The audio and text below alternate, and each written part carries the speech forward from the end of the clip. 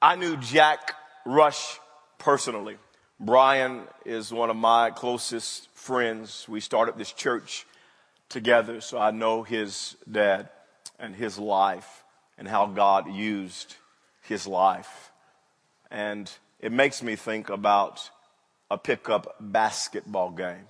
How many of you have ever played a pickup basketball game? Sometime in your life, you played a pickup basketball game. You know, when I play a pickup basketball game, I like to be the captain. I want to be one of the two captains because I won't pick my team. Anybody know what I'm saying? You know what I mean? I feel like if I can pick my team, we're going to win. And so I like to pick my team. And all of us have kind of that one thing we're looking for. You know what I mean? There's one thing you got to have on your team. Some of you, you know, you see somebody 6'10", you're like, that's on my team. I don't care if he can't shoot. That's okay. I want somebody 6'10" in the paint. Some of you, the one thing that you look for is you want somebody that can score. It don't matter if they can dribble. It doesn't matter if they can jump. If they can just shoot, you're like, I want that guy on my team. I saw him when we were warming up, goofing around. He can shoot. Some of you like a ball handler, man. Somebody that can dribble, handle the ball. That's who you want on your team. Some of you want somebody that can play defense. And you're looking for the one thing on your team is you'll figure out offense later. Give me somebody that can play some defense. And that's what you look for when you're playing a pickup basketball game. And I think the worst spot to be in on a pickup basketball game is when you're not the captain and somebody else is choosing the teams. Have you ever been there before when it's awkward? They're picking the teams and there's 5 people left and you're one of them. You're like, what's up? I mean, you know what I'm saying? Because they're looking, they have their thing that they're looking for. They got that thing they're looking for, and you're obviously not that thing. And I actually had this happen to me. True story. There's a men's community group that plays basketball on Saturdays here at the church or at one of the gyms locally, and they meet there. And I used to go there back in the day, and they ran me off because I used to dunk on them so bad. Okay, I'm just playing. I used to do that. But I used to go there and play some on Saturdays, and they were choosing teams one Saturday. And a lot of the guys had already been chosen, and I'm still there. And I'm thinking, man, I'm your pastor. I mean, you know, did you see me last week? They were picking, and you know, I was towards the end. It's like somebody gave me a courtesy pick. It was like, okay, pastor, come on, pastor. I'm like, what? I'm finna show y'all now. It's on. You didn't pick me. When God is picking his team, what does he look for? Well, what's the one thing that God wants on his team? What's the one attribute? What's the one intangible? What's the one quality that God wants on his team? I want us to look at that today in 1 Samuel chapter number 16 and verse number 1. I want us to look at the life of David to discover the one thing. The Bible says the Lord said to Samuel, how long will you mourn for Saul, since I have rejected him as king over Israel? Fill your horn with oil and be on your way. I am sending you to Jesse of Bethlehem. I have chosen. Everybody shout, chosen. I want you to catch that. This is not an accident. This is something God did on purpose. He chose someone. I have chosen one of his sons to be king. Why did God choose one of Jesse's son? What was the one thing that God saw in this one son to make him the next king of Israel? Let's continue to read 5 verses later. 1 Samuel chapter 16 verse 6 says this. When they arrived, Samuel saw Eliab and thought, this is the oldest son of Jesse. He saw Eliab and thought, surely the Lord's anointed stands here before the Lord. But the Lord said to Samuel, do not consider his appearance or his height, for I have rejected him. Very interesting.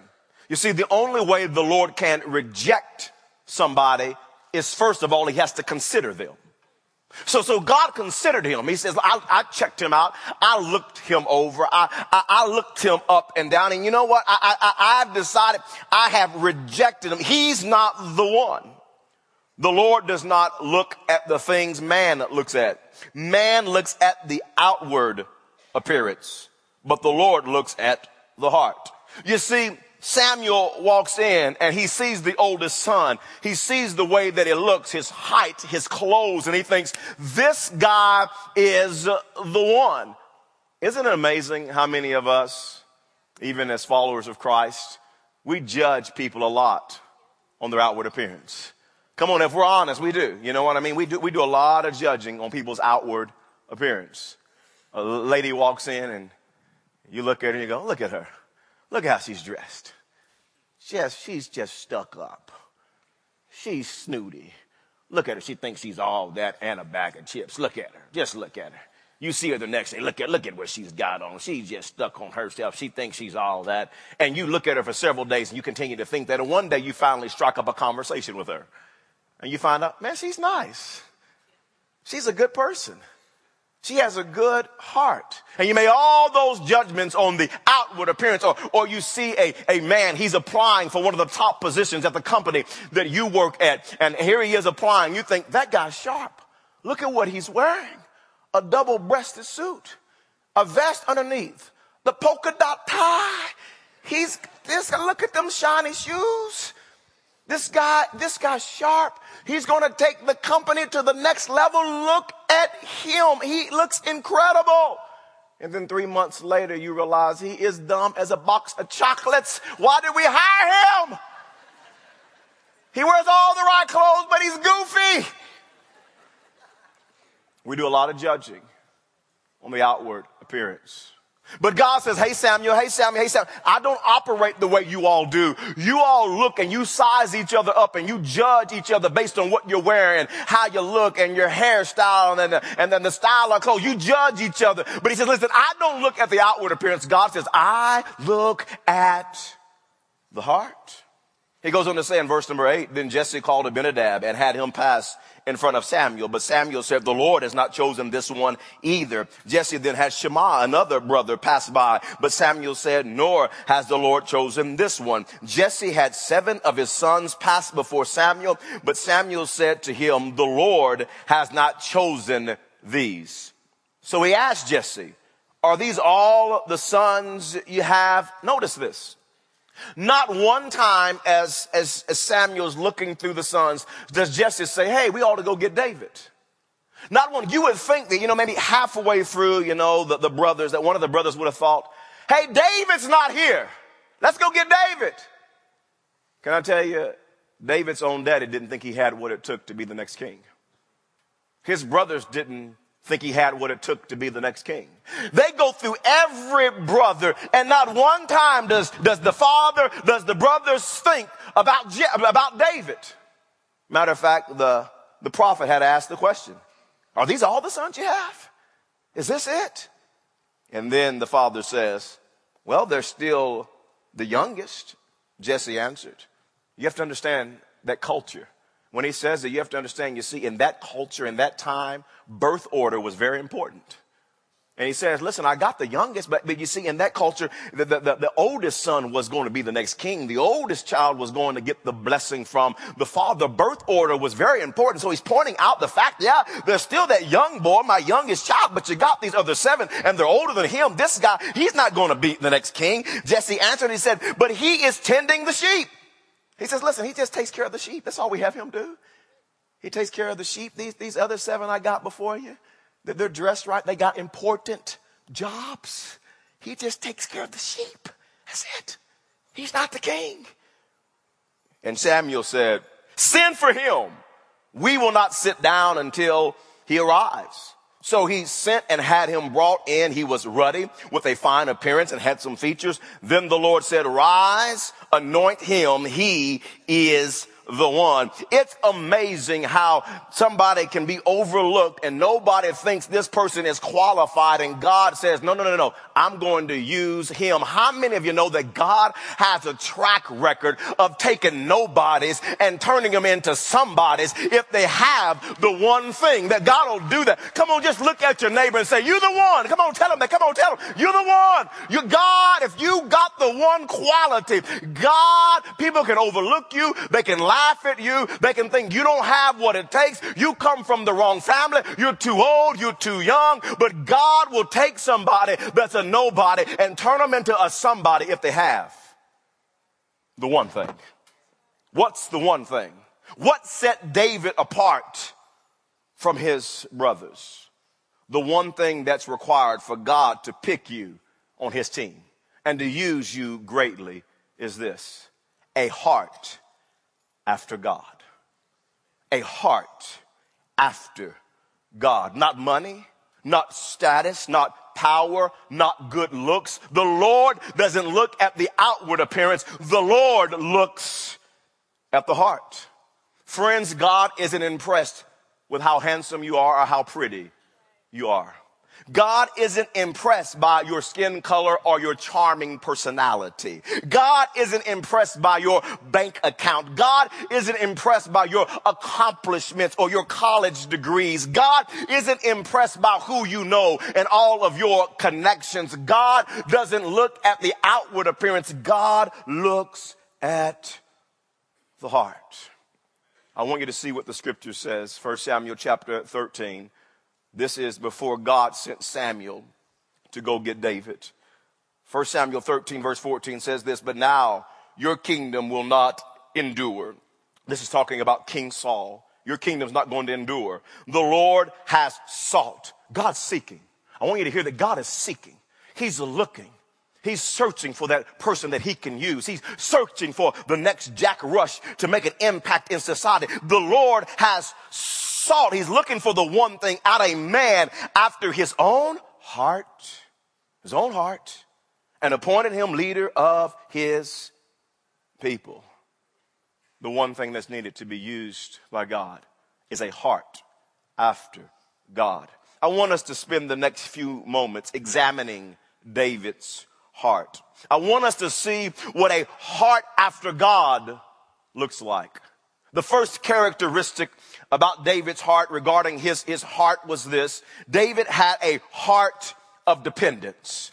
A heart of dependence. David was totally dependent upon God. He trusted in God with all his heart. I want you to notice this in 1 Samuel chapter 17. I want to give you an example out of David's life of how he depended on God. The Bible says in verse 37, 1 Samuel 17, the Lord who delivered me from the paw of the lion and the paw of the bear will deliver me from the hand of this Philistine. Saul said to David, go, and the Lord be with you. If you're not familiar with this story, this is when David was getting ready to fight this giant named Goliath. And the king did not think David was able to defeat the giant. And David began to tell a story to the king. He said, Mr. King, listen, I've been keeping my daddy's sheep. You see, but before I was anointed to be the king, before anybody knew about me and the whole anointing and God chose me, I was keeping my daddy's sheep. And one day a lion came and one day a bear came. And I could have just said, get the sheep. I'm going back, tell daddy, all your sheep are dead, dad. A lion came, a bear came. Sorry, didn't know what to do. But he said, that's not what I did. He said, I killed the lion and I killed the bear. He said, the Lord. I depended on the Lord. And nobody in their right mind is going to fight a lion and a bear, but the Lord is with me. I know the Lord. I walk with the Lord. I depend on the Lord. And the Lord gave me victory over the lion and the bear. And that giant will be just like the lion and the bear. I've told you this before, but I believe just for clarification that you need to hear it again. That if we are ever alone in the woods together and a lion comes or a bear comes and you're thinking, I'm with Pastor, a great man of faith and power, I just want you to know that you better be able to outrun me. Because I'm not David. I love the Lord and I depend on him, but I'm not trying to mess with no lion or no bears. But I want you to see that David depended on God. Matter of fact, these are the words of David in Psalms chapter 62 and verse number 6. He says, he alone, God alone is my rock and my salvation. He is my fortress. I will not be shaken. David says, I'm dependent on God. He says, my salvation and my honor depend on God. He is my mighty rock, my refuge. Trust trust in him at all times, O people. Pour out your hearts to him, for God is our refuge. David says, I'm dependent on God.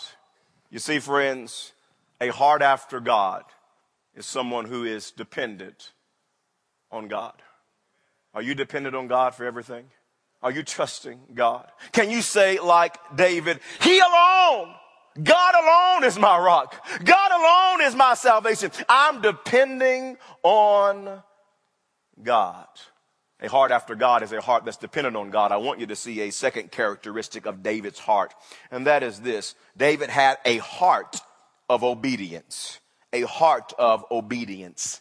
God uses people who have a heart of obedience. You see, the reason that King Saul, who was the king that preceded David, was rejected by God was because of his disobedience. I want you to notice this, that the reason God rejected Saul and ended up picking David was because of his disobedient heart. 1 Samuel chapter 13 and verse 14 says, but now your kingdom will not endure. Talking to Saul. He says, the Lord has sought out a man after his own heart and appointed him leader of his people, because you have not kept the Lord's command. Saul had a heart of disobedience. And God says, you know what, Saul? I'm going to find somebody else with a different heart. I'm going to find somebody else who has a heart of obedience. And God chose David. Listen to what scripture says in Acts 13 and verse 22. After removing Saul, he made David their king. He testified concerning him, I have found a David, son of Jesse, a man after my own heart. He will do everything I want him to do.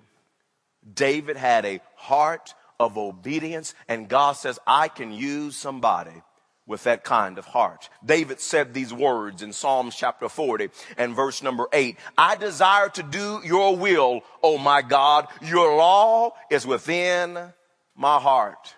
David says, God, I want to follow you. I want to do your will. Do you have a heart after God? Do you have a heart of obedience? When God speaks to your heart, do you do everything that he's asked of you? When God speaks to you through scripture, as you hear the word of God preached, as you study God's word every day, when God speaks to you through scripture, do you do all the Lord has asked you to do? Pastor, how do I be used of God? Have a heart after God. Have a heart that's dependent on God. Have a heart that's obedient to God. There's a third characteristic that I want you to see regarding David's heart. And number 3 is this. David had a heart of repentance. Although David had an obedient heart, he made a huge mistake when he had an affair with a lady named Bathsheba. Then he had her husband killed. I want you to notice that a heart to obey God doesn't mean that a person doesn't make a mistake. Because David made a huge mistake. David blew it big time. But David had a heart of repentance. I want you to see what transpires after David has blown it big time. He had her husband killed. He was confronted by the prophet. I want you to see David's response in Psalms chapter 51. I encourage you to read the entire Psalms 51 today. And let the Lord speak to you through that Psalms, through that Psalm. It says this in 2 verses there. Create in me a pure heart, O God, and renew a steadfast spirit within me. I want you to hear the cry of David. God, I want my heart to be pure. I've messed up, but I want my heart to be right. God, change my heart. He says in the 2nd verse, do not cast me from your presence or take your Holy Spirit from me. Can I tell you, David understood the importance of God's Spirit. He understood the importance of God's presence. God, I don't want to go another day without your presence. I don't want to go another day without your spirit being on my life. He says, God, don't take your spirit from me. God, don't take your presence from me. I need it. And he's got a broken heart before God. Let's look at the third verse. It says this, restore to me the joy of your salvation and grant me a willing spirit to sustain me. David says, God, give me a willing spirit. God, I don't want to continue living the same lifestyle, making the same mistake. Grant me a willing spirit that will sustain me, that I'll walk in holiness, that I will honor you, that I'll live a pure life before you. Question. Do you have a heart of repentance? We all make mistakes. We all blow it. But do you have a heart that says, God, I turn from what I've done and I turn to you. I repent. Change my heart. Create in me a pure heart, oh God. Renew a right spirit within me. Or are you the kind of person that when you mess up, you feel bad about it, but you're going to do the same thing again tomorrow? When you mess up the next day and you know you're going to do the same thing, oh God, I feel bad about it, but I'm going to do it again tomorrow. Or are you one of those people that when you mess up, you feel a little bad about it, but you just take God's grace and mercy as a license to keep doing what you're doing? Oh, he's a forgiving God. I'm going to do it again tomorrow. God, forgive me. Oh, I'm going to do it again tomorrow. Oh, God, just forgive me. Oh, God, thank you that you're just going to forgive me. Oh, I'm going to do the same thing again tomorrow. I'm going to do the same thing again next week. Oh, God, just forgive me. And you're going to live the same lifestyle. Or do you have a heart of repentance that says, God, I've blown it. Created me a pure heart, oh God, and renew a right spirit within me.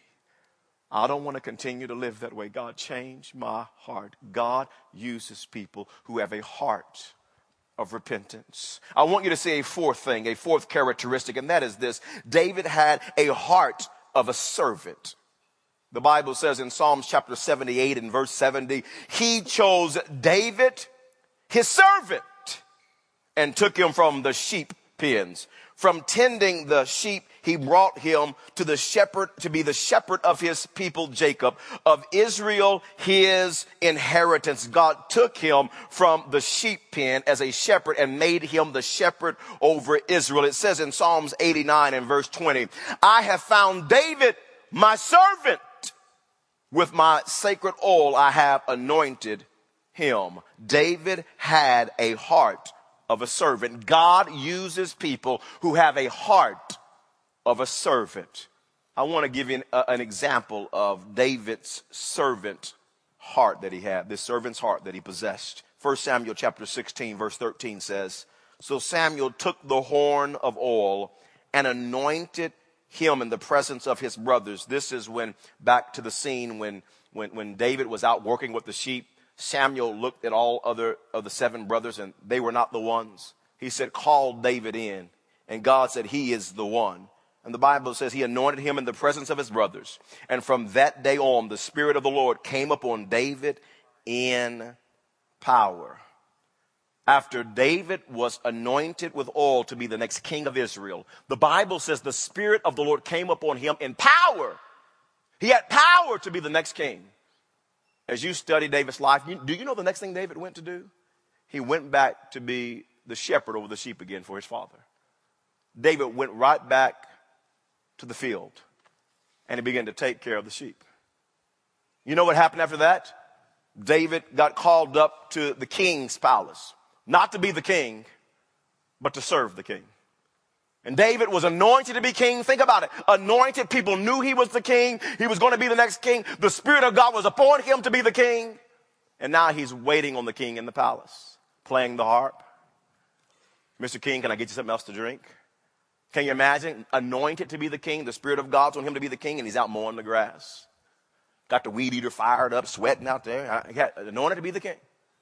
Did you realize that 15 years went by from the time David was anointed to be the king before he actually became the next king of Israel?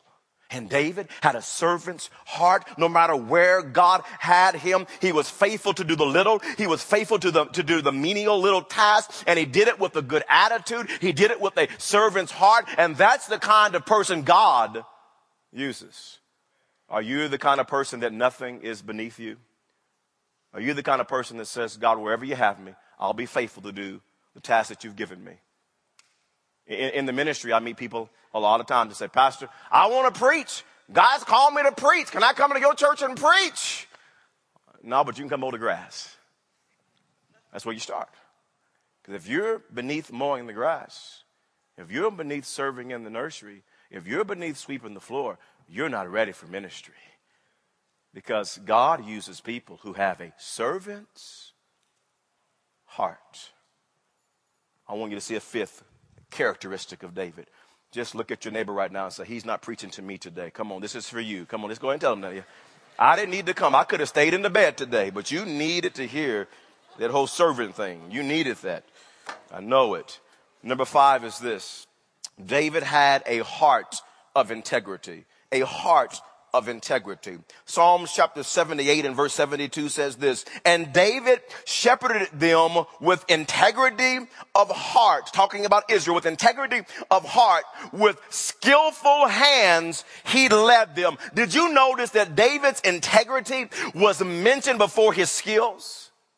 Can I tell you, friends, that God does use our talents. God does use our abilities. But our integrity of heart is way more important than our abilities, than our skills, than our talents.